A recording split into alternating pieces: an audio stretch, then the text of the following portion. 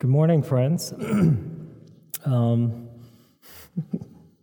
That's such a kind introduction, but my son is here. He knows the real deal. Let me read to us our passage. It comes from Acts and 2 Timothy, and let's consider what God would have us learn today. Reading today comes from Acts chapter 28, verses 30 and 31, and then 2 Timothy chapter 4.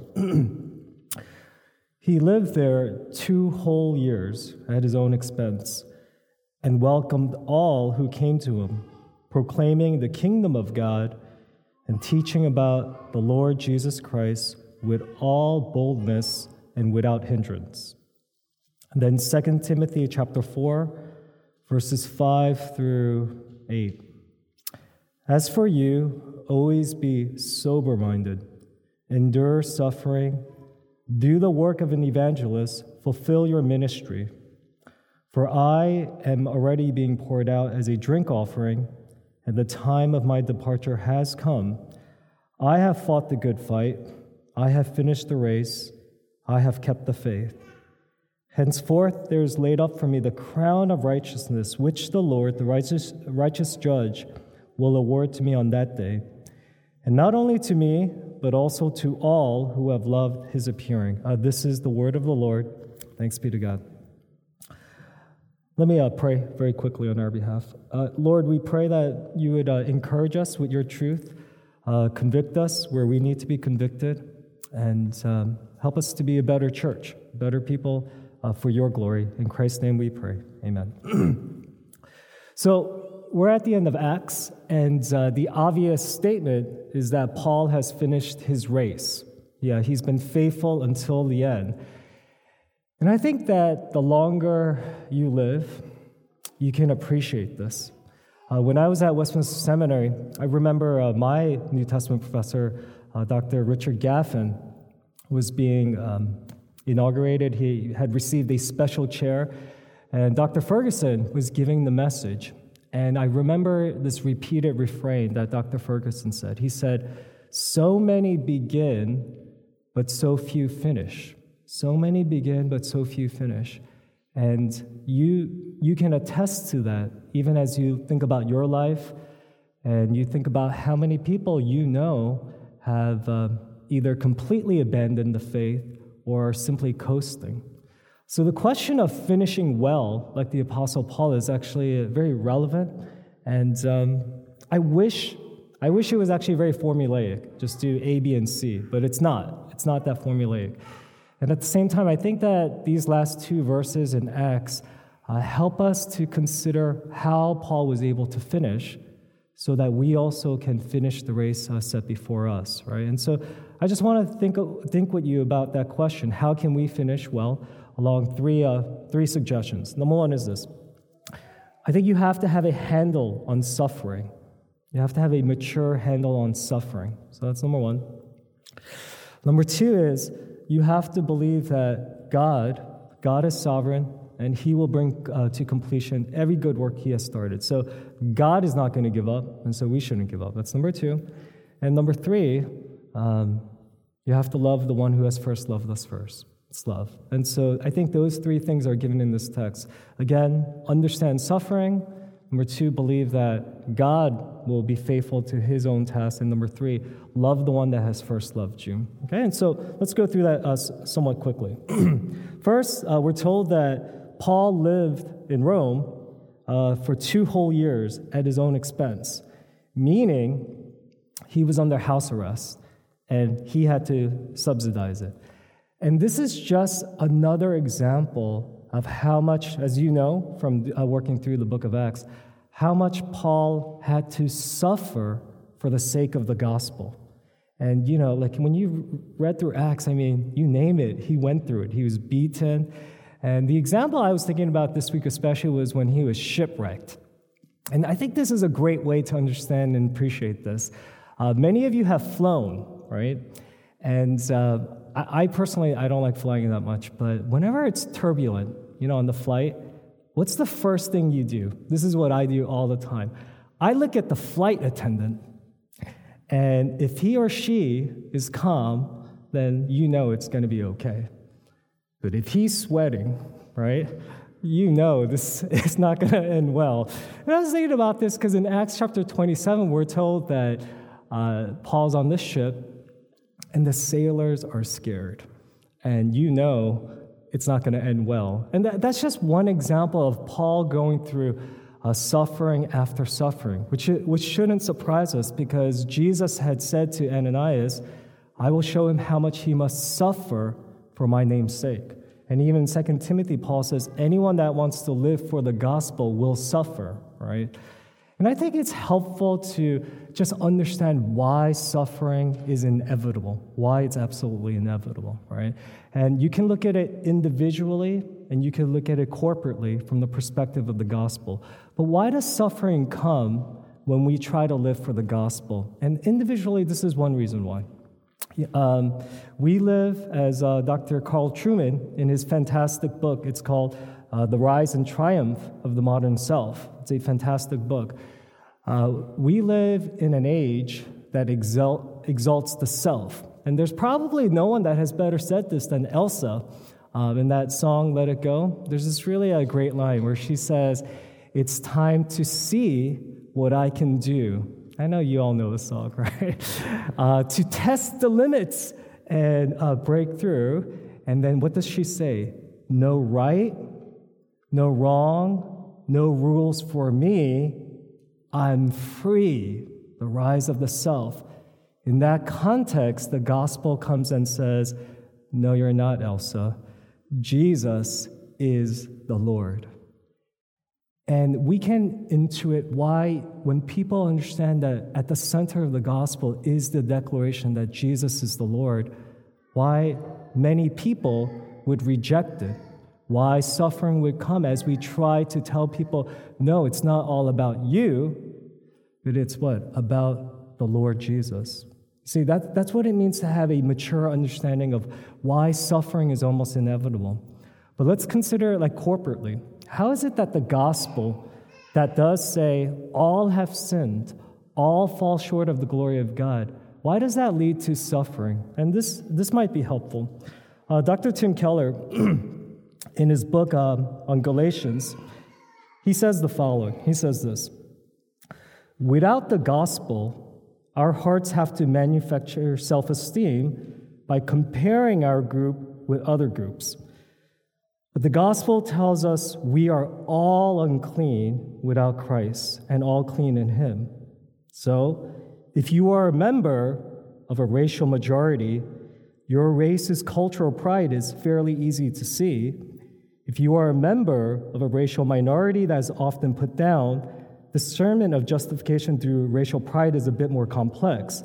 But it surfaces when you begin to think, I'm more noble than you of the dominant race. I have suffered more, and I'm not an oppressor like you. This is what Dr.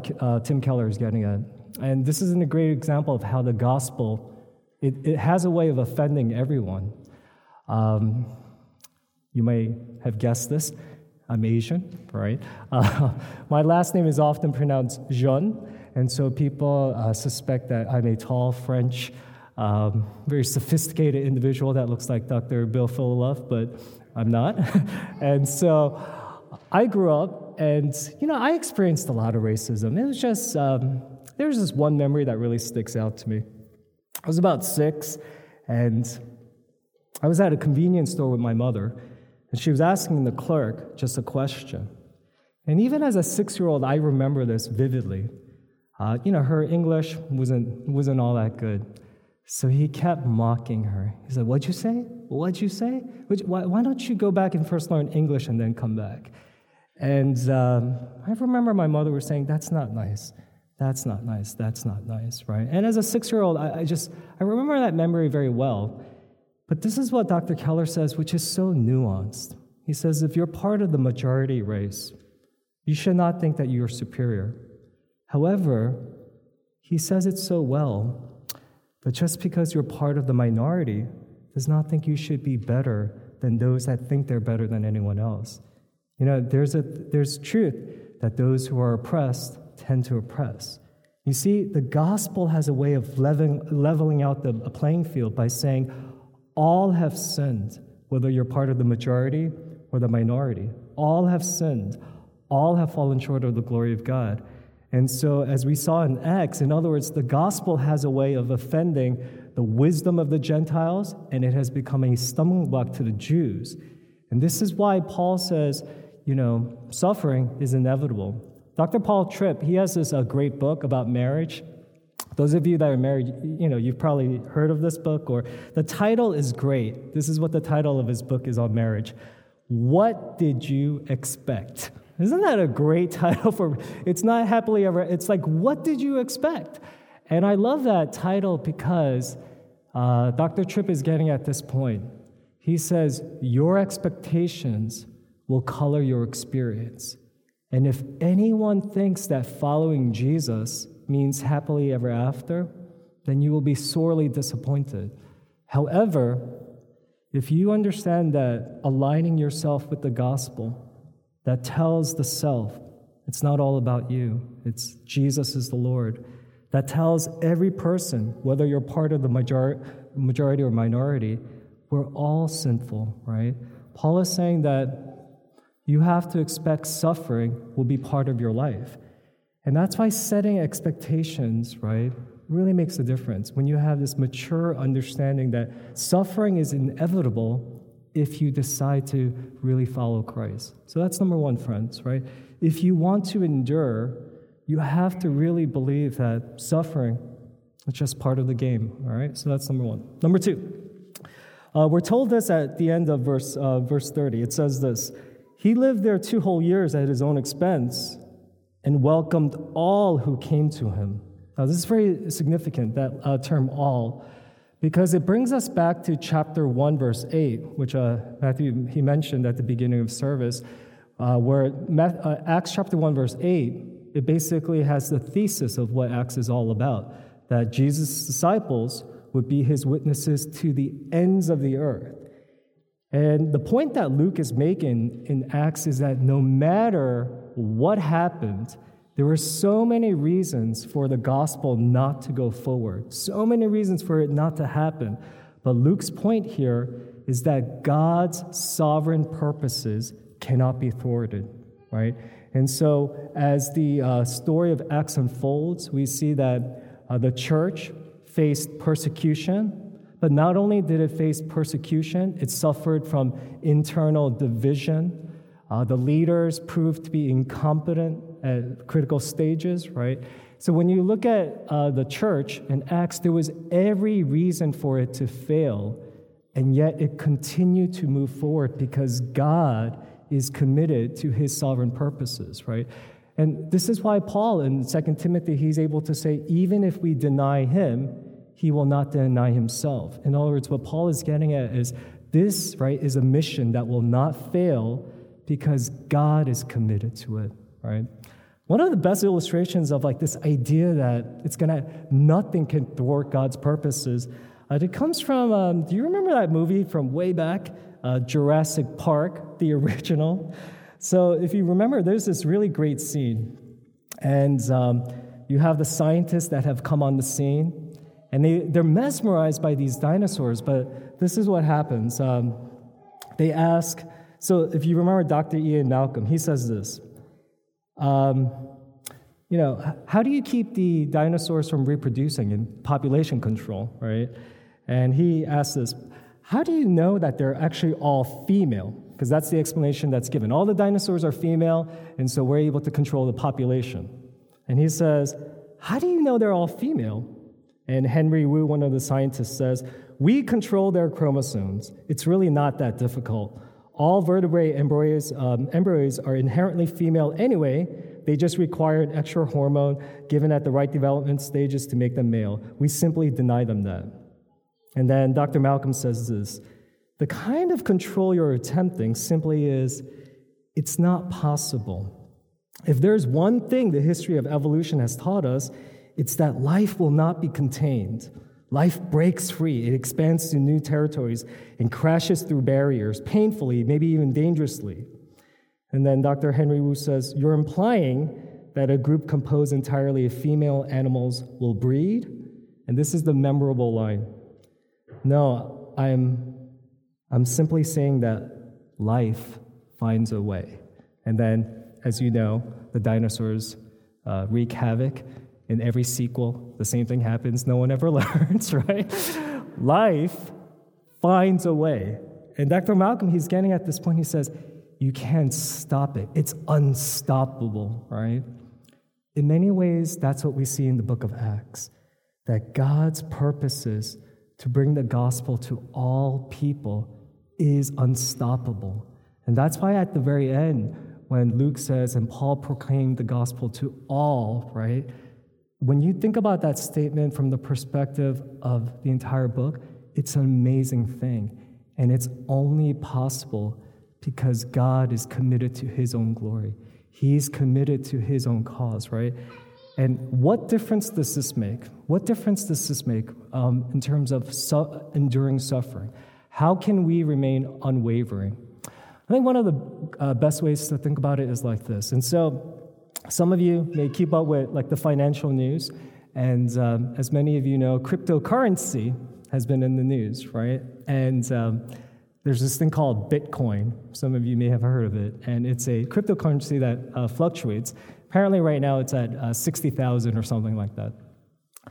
Imagine 10 years ago, you knew Bitcoin would just skyrocket in value, right? When I think it was selling at like maybe $10. Let's say 10 years ago, you knew for sure, without any doubt, this is where Bitcoin is going to end up, right? Do you think you would have been able to endure all the ups and downs? Absolutely. Because you have sure knowledge. You're absolutely confident. You're able to see the future.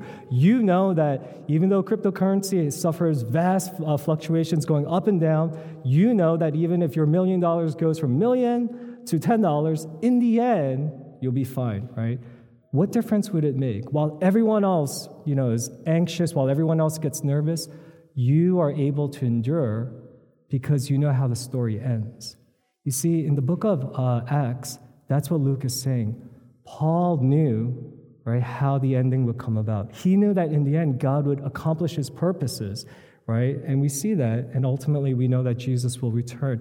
And he says, if you believe that, then you will be able to endure as well. See, and so friends, this is why we're able to say as believers, we have insider knowledge, you might say. We know how the story will end. We know that God is committed to his purposes, and this is why we can endure in every good work. Which leads us to our last point.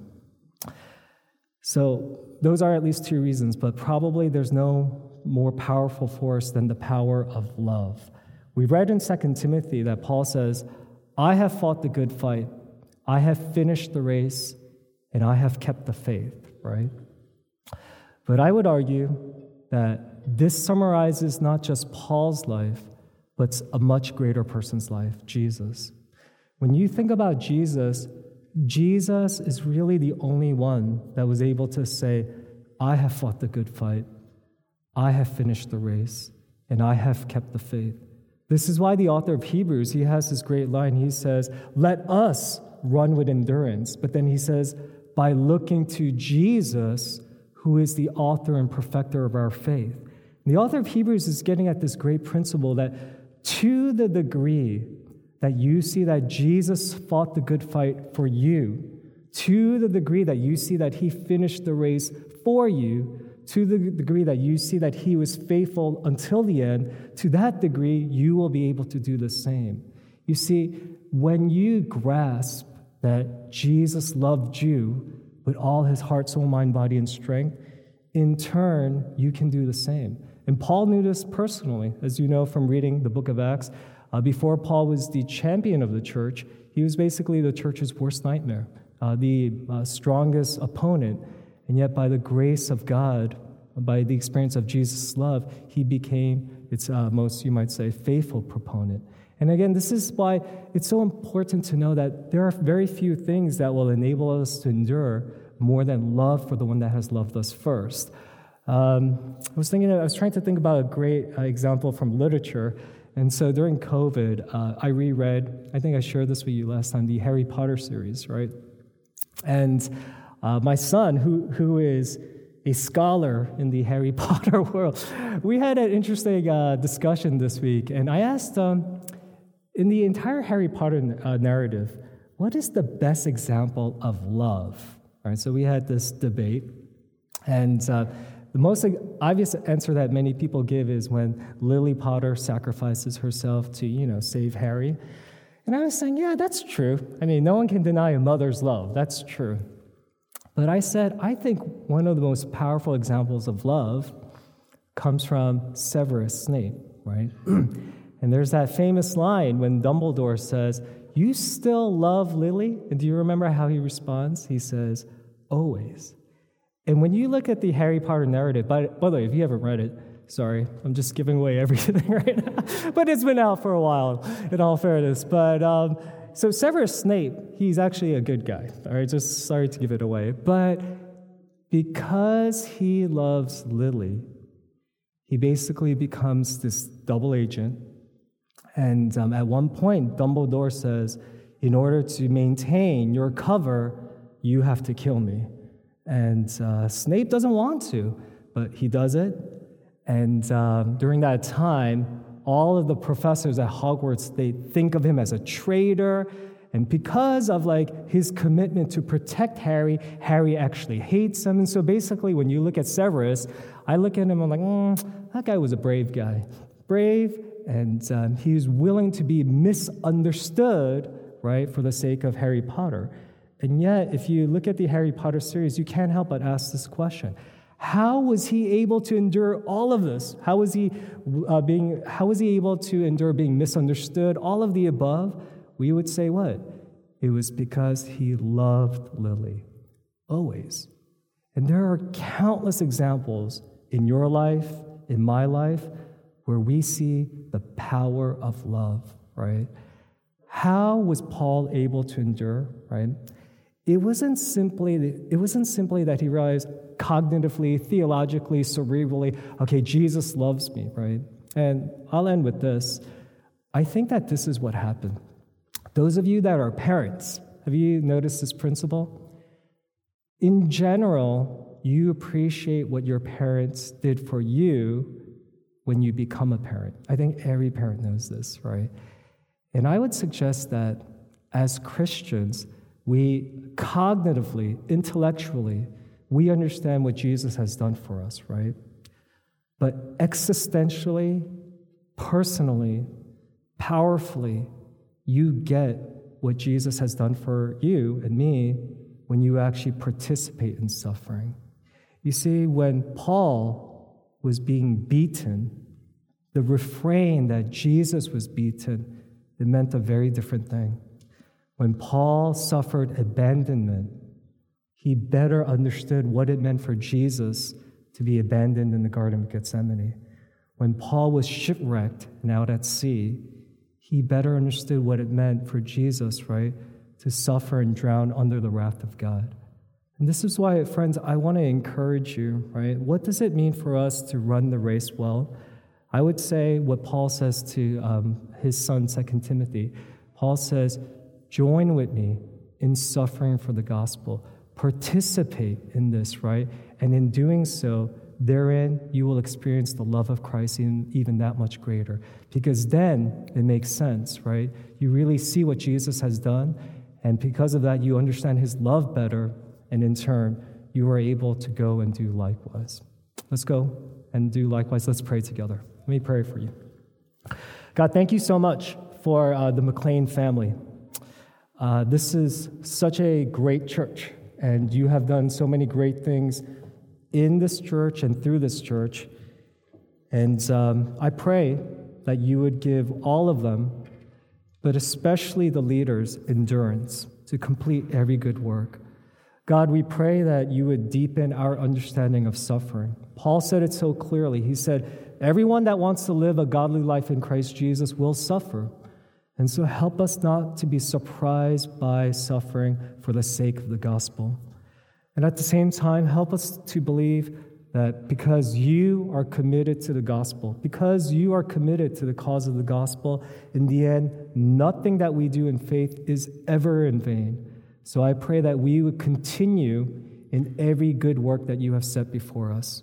But finally, help us to be able to say, like the Apostle Paul, I have fought the good fight. I have finished the race. I have kept the faith because of the one, Jesus, who fought the good fight, who ran the race, and who kept the faith for my salvation. Help us to look to Jesus, the author and perfecter of our salvation, as we continue to do our very best to endure in every good work. It's in His name we pray. Amen.